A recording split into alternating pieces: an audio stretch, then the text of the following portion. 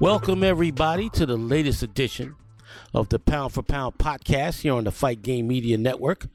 This is your host, Rob Silva. Today, we will be talking about the past weekend's fights, and I will be reading another excerpt from my 45 greatest fighters of the last 45 years that you can find currently on FightGameMedia.com. My latest article was recently released last week, was recently printed on Alexis Arguello, my number 14th fighter of the last 45 years. Well, today I'll be reading about my number 39th fighter of the last 45 years, and that's Mi Vida Loca, Johnny Tapia. But before I read excerpts from that article, let's go back and review what occurred this past Saturday. And we had fights all over the world. We had fights in England and America on Saturday. And first, let's talk about Joshua Buatsi's victory over Craig Richards in a very entertaining fight in England. Saturday, it was shown Saturday afternoon around 5 o'clock on DAZN. And once again, this fight is best watched on mute.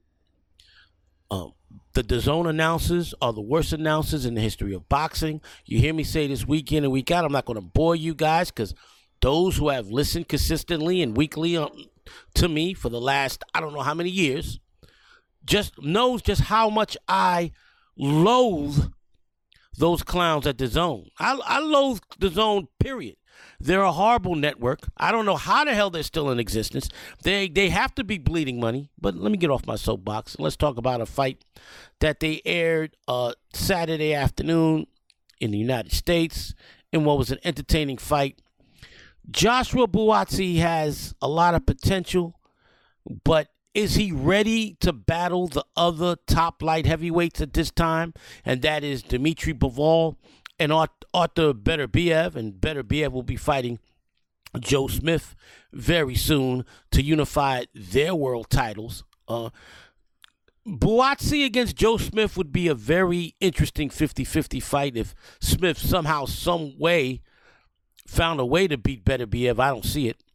Bivol would be all too wrong because Bivol has a beautiful left jab, those combinations, and Richards was able to hit Buatsi many, many times in this fight.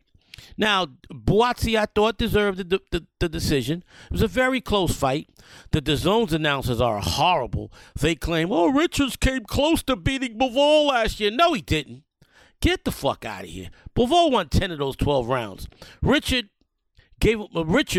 Richards gave Bivol some difficulty early on, but it was all Bivol. Bivol controlled the fight just like he controlled the Canelo fight. But he gave Buatsi hell. Richards continues, even though he lost the fight, to be a worthy opponent for other light heavyweight contenders, and he's still in the mix. Buatsi, yes, he can beat a Joe Smith. I don't see him beating Beterbiev or Bivol. We will see. I don't know what the picture is for him as far as a light heavyweight title shot goes, because after Beterbiev and Smith fights, and I'm telling you, Beterbiev is going to put Smith in the hospital. So I see Beterbiev fighting Bivol for the undisputed title, hopefully by the end of the year. In the meantime, Buatsi should continue to fight guys like Richards to make himself a better matchup for either Beterbiev or Bivol. Now we go on to the fights that happened in America. First, let's talk about the another horrible announcer. Joe Tessitore and Tim Bradley are horrible. Whenever Andre Ward is not announcing with them, his presence is so greatly lacked because Joe Tessitore is Kevin Harlan on crack and Tim Bradley is Mr. Hyperbole, and all Tim Bradley does is hype up top-ranked fighters and kiss Bob Arum's ass. Okay? That's all he fucking does, right? I can't take him at all. That being said, kudos to Jamel Herring. He gave it his all, but he lost to the younger, quicker, and better fighter in Jermaine Ortiz. Jermaine Ortiz, with the biggest win of his career, wins a 10-round unanimous decision. Jamel Herring hinted that he was retiring during the post-fight press conference with that clown and that idiot Mark Kriegel who was interviewing him. But afterwards, he went on social media and he said, yes, he was retiring. Jamel, you have nothing to be ashamed of.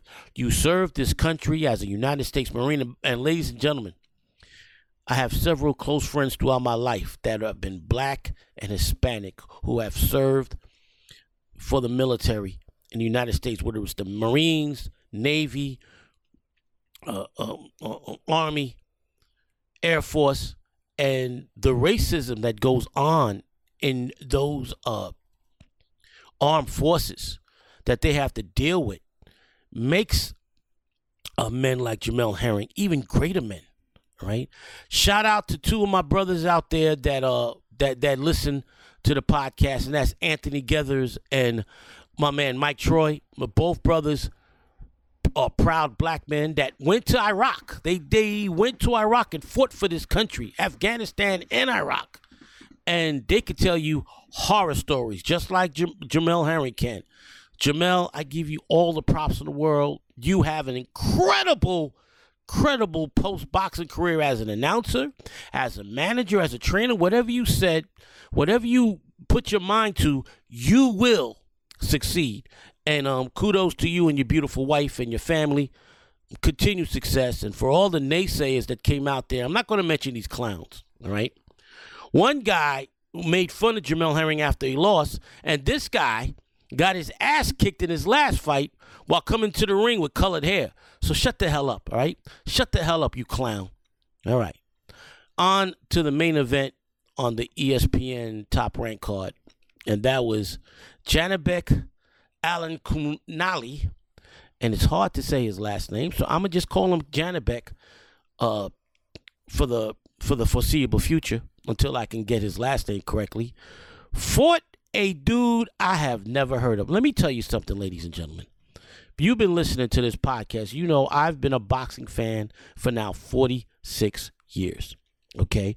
I watch boxing from all over the world, all right? I have a videotape / DVD collection of over 25,000 fights. I still own a DVD recorder and a VCR to tape fights. I'm not with this well, you could always catch it on the streaming service. No, I record these fights every week on my DVD recorder, all right? Janibek's opponent for one of the tomato can boxing organizations interim vacant title. Get the fuck out. An interim vacant title. And ESPN, Tim Bradley and Joe Tessitore and Mark Kriegel making a huge deal. Oh, Janibek won his first world title.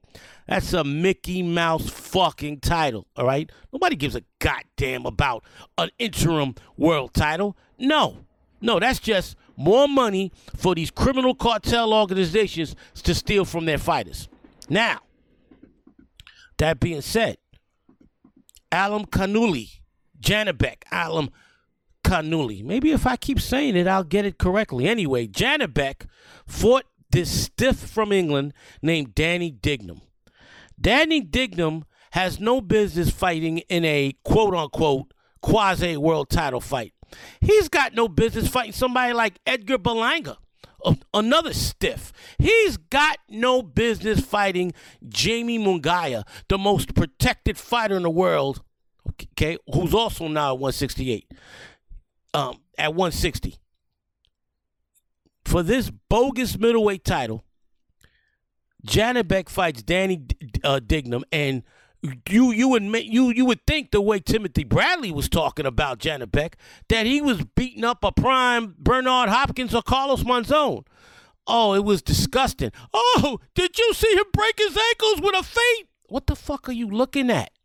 What the hell are you looking at? Yeah, Janibek knocked him out with a knockout of the year candidate left uppercut, and they were roaring about this guy.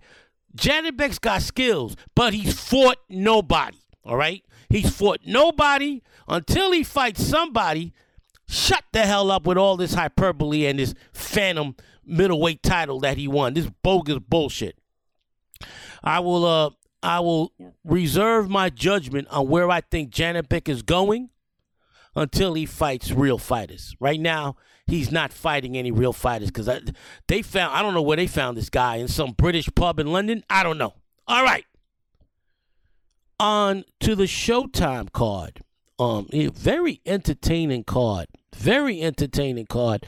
The first fight was a very entertaining featherweight fight that really I was totally captivated by this fight. But I do want to say one thing though. I do want to say one thing about this fight.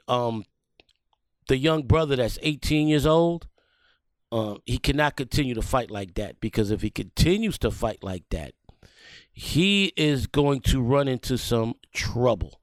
I tell people this all the time. You cannot fight like this and have a sustained career into your late 20s to early 30s. He was getting hit with too many shots.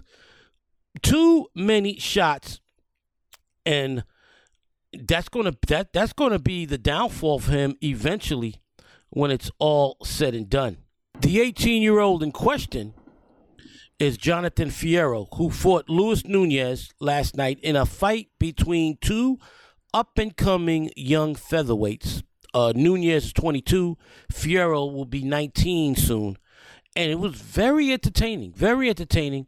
Fierro has no defense whatsoever. He was throwing wild shots. And while he landed some early, Nunez's superior boxing ability was able to maintain control and win a comfortable decision. I had him winning 7 rounds to 3. I believe all 3 judges had him winning 6 rounds to 4.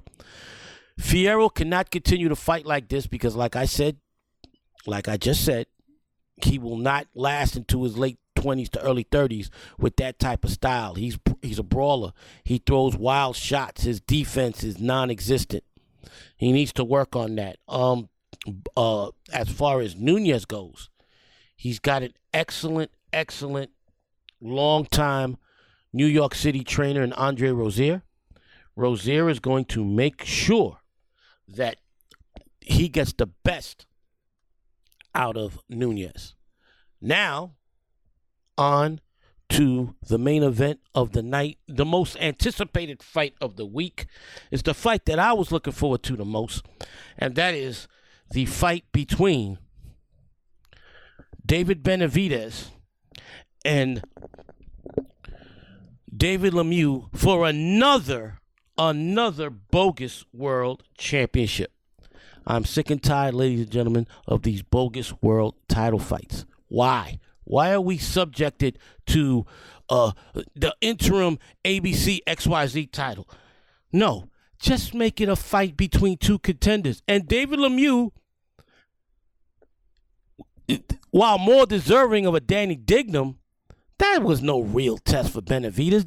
David Lemieux is what he's been his entire career, a one-dimensional brawler. He has no basic boxing skills. Yes, he has hammers in both hands, but his defense has never been there. He was totally dominated by Billy Joe Saunders. Marco Antonio Rubio almost put his lights out, knocked him out, almost put him out to pasture permanently. The man, yes, he's a great puncher. That's it. That's all he's a wing and a prayer. And people are, what if he catches Benavidez? And Benavidez is about 5-6 inches taller than David Lemieux. Benavidez hits harder because he's a natural 168. Lemieux was a middleweight. This was a brutal beating. Late in the first round, Lemieux gets caught walking into a picture-perfect counter left hook by Lemieux. Lemieux batters him for the last 15 seconds of the round. The bell saves Lemieux.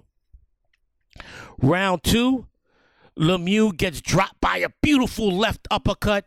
And round 3, while Lemieux was throwing wild shots and landing mostly gloves, he was getting battered until finally his corner threw the towel in, and hopefully that not only is that the towel to end his career, I mean the fight, that should be the towel to end his career, because he's done. Stick a fork in him, he's done. What do we have in store for David Benavidez in the future? Was it an impressive victory? Yeah, he beat a guy with pure punching power. He wasn't hit by any big shots. That's the best you could take from it, because Lemieux never has been as talented as Benavidez. Benavidez is a much more complete fighter. Beautiful left jab, has power in both hands. Benavidez is a problem for anybody at 168, and it's time, since he has so many other guys on the contract to be PBC just like he is, that he could fight. It's time for him to fight these guys.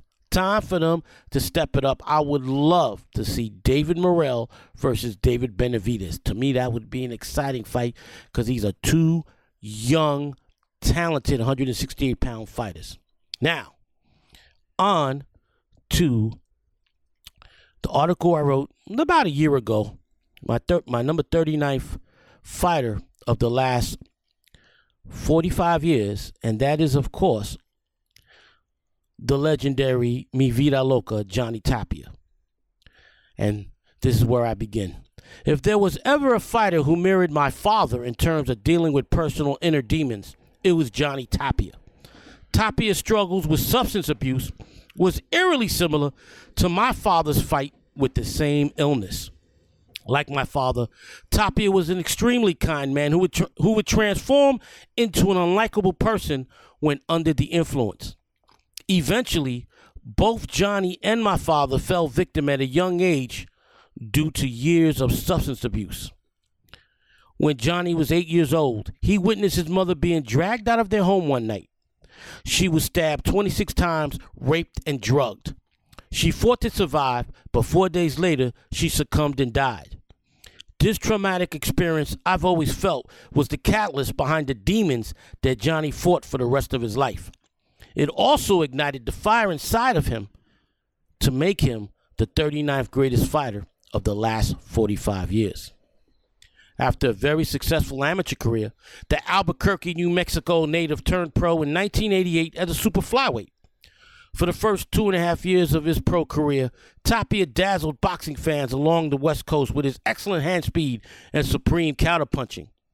He was undefeated in 22 fights when, after his fight against Santiago Caballero in October of 1990, he failed the post-fight drug test. Tapia was found with cocaine in his system and was immediately suspended, a suspension that was honored throughout the entire United States. At the age of 23, Tapia's burgeoning career had been stalled. His boxing license would be suspended for almost 4 years. Tapia wasted no time after his 41-month forced exile from boxing by fighting 7 times in 1994. The sixth fight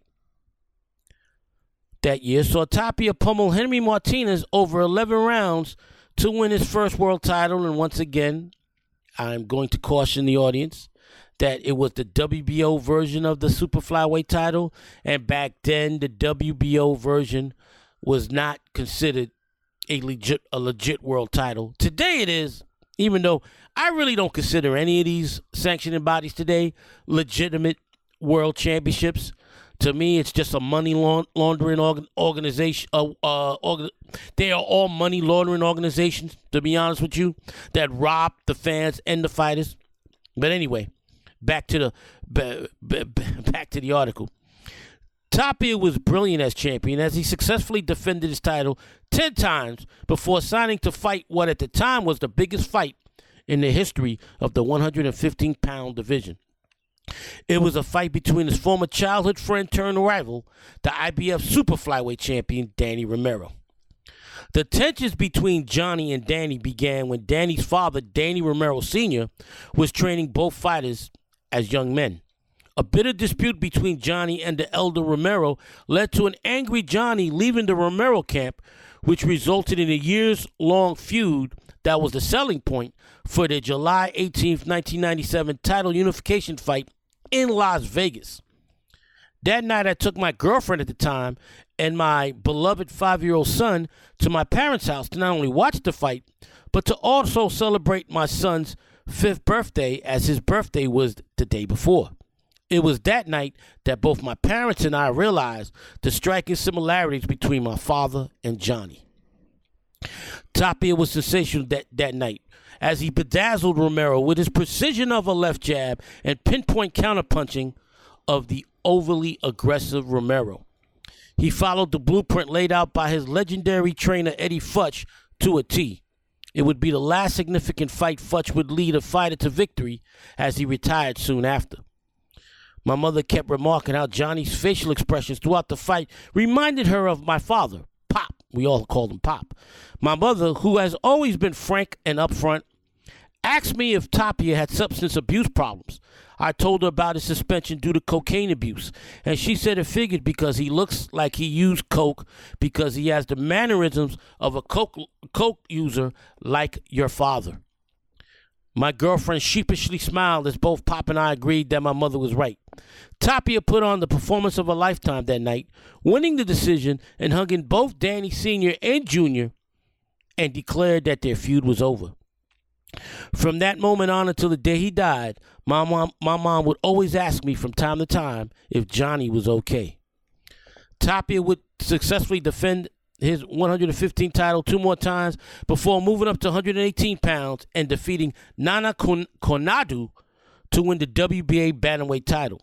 His first defense would be against Paulie Ayala on June 26, 1999, also in Vegas. It would be one of the greatest fights in the history of the bantamweight division. Ayala was a gutsy fighter who always fought way above his skill level.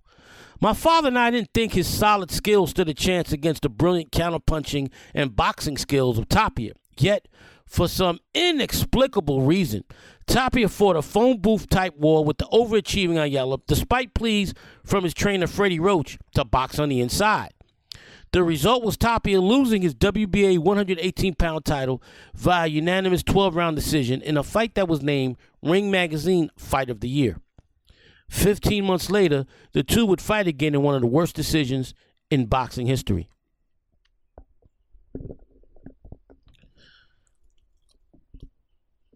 My father died on July 30th, 2000 due to throat cancer. He and my mother were only 52 at the time of his passing.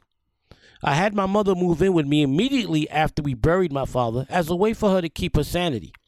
When Tapia and Ayala fought each other in the rematch on October 7th, 2000, my beloved 8-year-old son told my mother that the man who acts like Pop was on television fighting. My mother sat with my son and I watching Tapia put on an incredible display of counterpunching and boxing acumen. It was wonderful to see my mom get a pleasure out of Tapia fighting because it made her love for my father manifest in happiness instead of the sadness that she had been going through caused by his death. When all 3 judges scored the fight for Ayala, my mother broke down in tears. As my son consoled her, I turned the television off and stared at the blank screen. What a pathetic joke of a robbery. Tapia rebounded from his disputed loss to Ayala by winning the IBF featherweight title on April 27, 2002 from Manuel Medina. He would vacate the title and accept the biggest payday of his career against Mexican legend Marco Antonio Barrera. Tapia, now 35, clearly had lost a step and was thoroughly outfought over 12 lopsided rounds. He would part ways with Roach after this fight, and soon after would begin a series of cocaine overdoses that almost cost him his life on several occasions. Tapia's nickname was La Vida Loca. Indeed, Tapia's life was getting more bizarre with each passing year.